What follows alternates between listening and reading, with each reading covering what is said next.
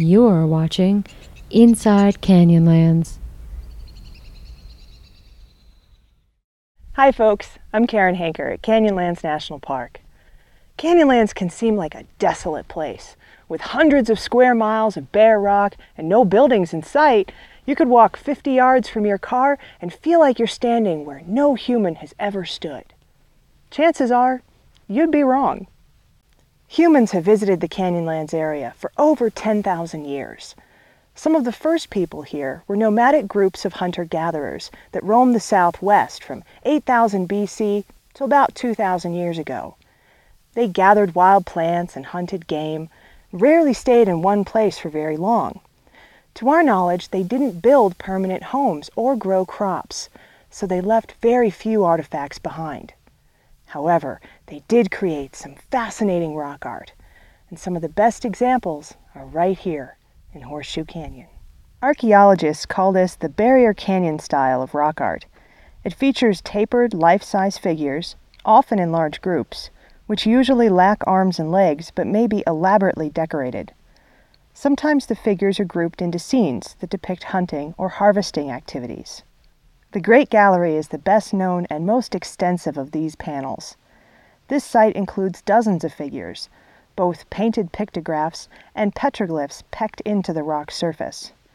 It's located 3.5 miles from a trailhead up on the canyon rim. Now that may not sound like far to walk, but climbing in and out of the canyon requires generous amounts of both water and stamina. It's hard to date rock art, but archaeologists believe the Great Gallery panel may have been created 4,000 years ago, around the same time as the Great Pyramid of Giza. Other evidence of the hunter-gatherer culture that lived here, including clay and split twig figurines found nearby, is more like 8,000 years old. That's as old as the first rice farmed in China, and over 5,000 years before the Roman Empire. In truth, archaeologists know very little about these people, including what may have inspired them to create such amazing art. It's possible their reasons were no different from modern artists, which means any number of economic, social, or personal issues may have ignited their creative fires. We can only imagine, which is half the fun of looking at them. The story of Horseshoe Canyon continues to unfold. In 2005, visitors to the Great Gallery reported finding a leather bag eroding out of the sand along the trail. Archaeologists determined it was a tool-making kit and food cache that was abandoned just over 1,000 years ago. The bag provided a rare glimpse into an ancient individual's possessions and highlighted an important point. In addition to protecting the natural resources, Canyonlands preserves a rich cultural heritage. So when you visit rock art or other archaeological sites, imagine you're in a giant outdoor museum and follow these simple rules. First, don't climb on walls or walk through structures. You don't want to accidentally destroy something that has lasted for centuries.